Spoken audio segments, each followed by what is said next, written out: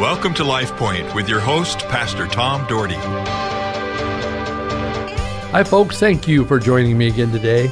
I'm glad you're listening to the words of Jesus. We're talking about the words of Jesus.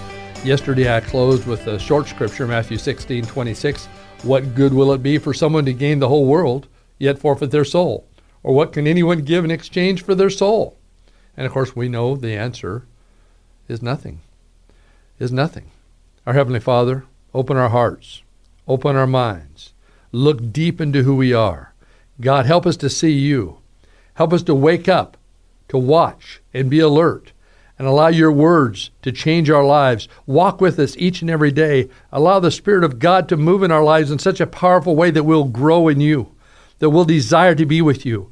We'll be desired to be in the Word. We'll be desired to pray. We'll have a desire to be in the house of God. We'll desire to be around Christian people. Lord, we'd have a desire to share with the lost world. Lord, help us, I pray.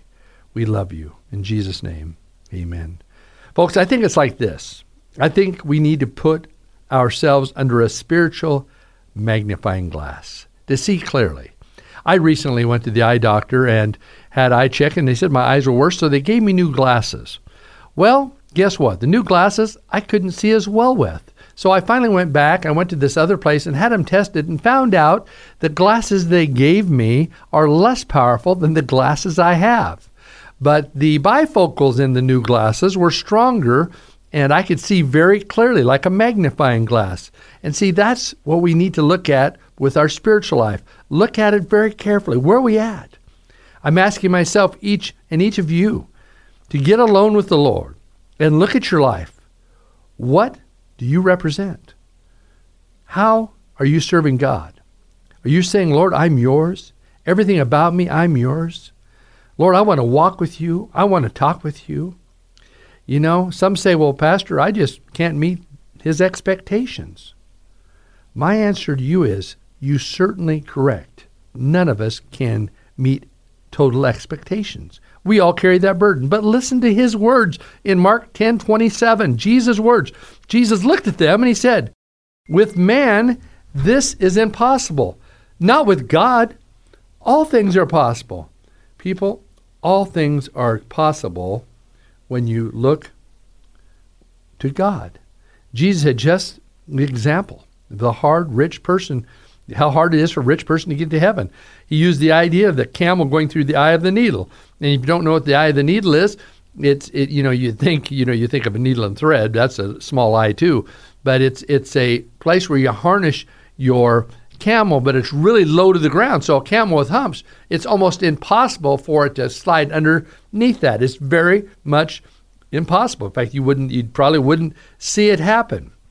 And the disciples said, well, then who can be saved? Because it's virtually impossible. In other words, salvation is a God thing. Having the strength to make it through life's temptation is a God thing. We are not capable on our own. We need his strength. We need his power in our lives. I need his power every single day. I cannot operate without the power of God, and it's still a struggle because we live in this world, and the Bible says in the world we're going to have tribulation. He says we're going to have it, but he says, be of good cheer, folks, because I've overcome the world. You have me. You have the Savior to lead you through, so you can make it. Don't beat yourself over the head and say, I've just messed up so much. Well, I have no hope. You have total hope, because with man, it's impossible. But with God, all things are possible. Listen to Matthew chapter 7, verse 21 through 27. And this is Jesus' words, of course. Not everyone who says to me, Lord, Lord, will enter the kingdom of heaven, but only the one who does the will of my Father who is in heaven. Many will say to me on that day, O Lord, Lord, did we not prophesy in your name, and in your name drive out demons, and in your name perform many miracles? Then I will tell them plainly, I never knew you. Away from me, you evildoers. Therefore, everyone who hears these words of mine and puts them into practice is like a wise man who built his house on the rock. The rain came down, and the streams rose, and the winds blew and beat against the house, yet it did not fall, because it had its foundation on the rock. But everyone who hears these words of mine and does not put them into practice is like a foolish man who built his house on the sand. The rain came down, the streams rose, and the winds blew and beat against that house, and it fell down with a crash. People, that is a very important passage that Jesus shared to the disciples. He shared these truths and to the people that were listening. Not everyone who says, Lord, Lord, will enter heaven. Did you hear that, folks? Not everyone. Is that you? Is that you? You say, Lord, Lord, you raise your hand, you shout hallelujah, but you don't walk with him. Is that you? He said, only those who do the will of our Heavenly Father. Jesus goes on to say the excuses are coming. Lord, we prophesied in your name. Man, we told everybody what was to happen. We knew this was going to happen. We prophesied and we used your name. We cast out demons. These people that were demon-possessed, we cast them out in your name. And God, we performed miracles in your name. We did all these great things in your name. We helped our neighbor. We cared for the dying.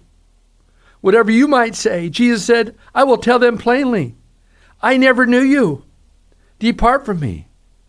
But Jesus, I believed. We will stand and argue all we want to, but he will say, depart from me. I never knew you. What it sounds like to me is he isn't interested in a legalistic relationship with us. He wants a heart relationship with us, a relationship beyond believing and truly living for him. Jesus' beloved disciple, John, wrote this, and these aren't the words of Jesus. These are the words of John in 1 John 3, 4 through 6. Now, folks, listen carefully to these words. Don't let the doctrine you've been taught mess you up. You think about these words of the Word of God. Everyone who sins breaks the law. In fact, sin is lawlessness. But you know that he appeared so that he might take away our sins. And in him is no sin. Here's the key component of this passage. No one who lives in him keeps on sinning. No one who continues to sin has either seen him or known him.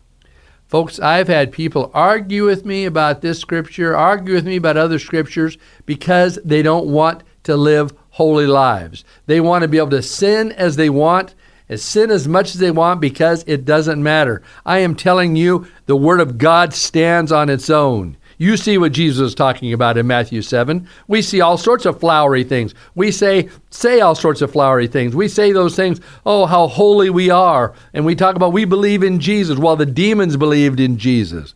We go down the same path day after day, and this Holy Spirit hasn't taken over in our lives. The Lord demands honesty.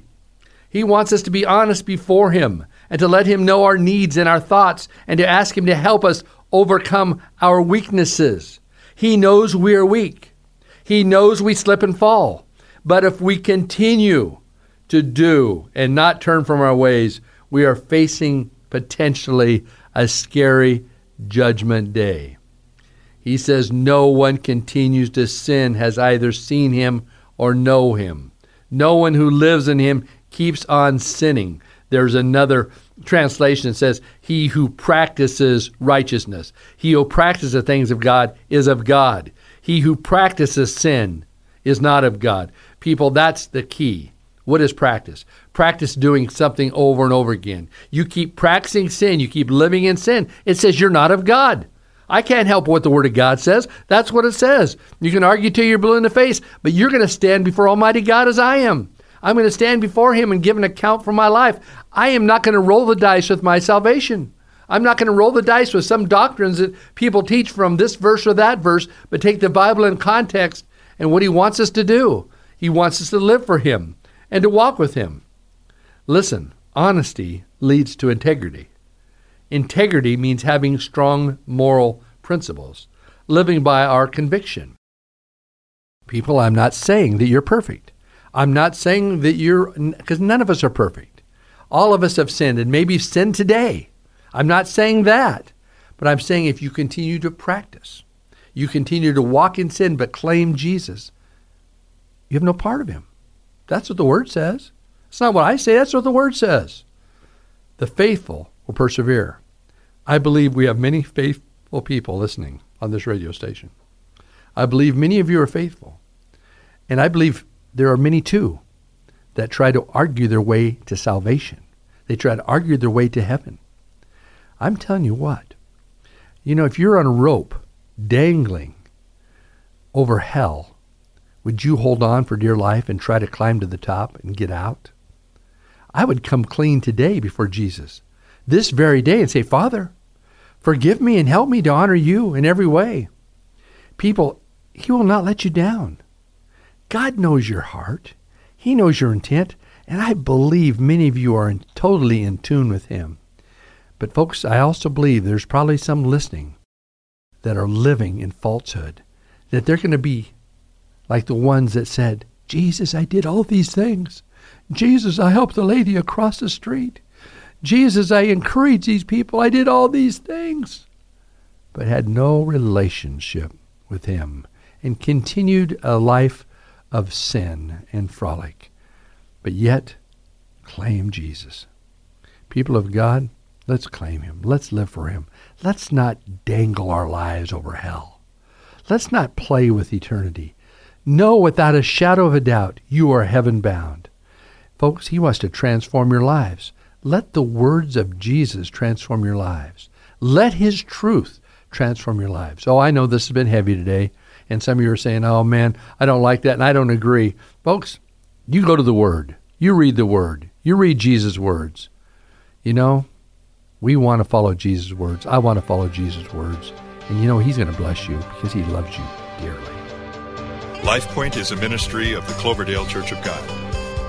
If you would like a copy of today's broadcast or would like more information about the church, please call us at 208-362-1700 or write to Cloverdale Church of God, 3755 South Cloverdale Road, Boise, Idaho, 83709. You may also visit us at our website, www.cloverdalechurch.org. Thank you for listening and have a blessed day.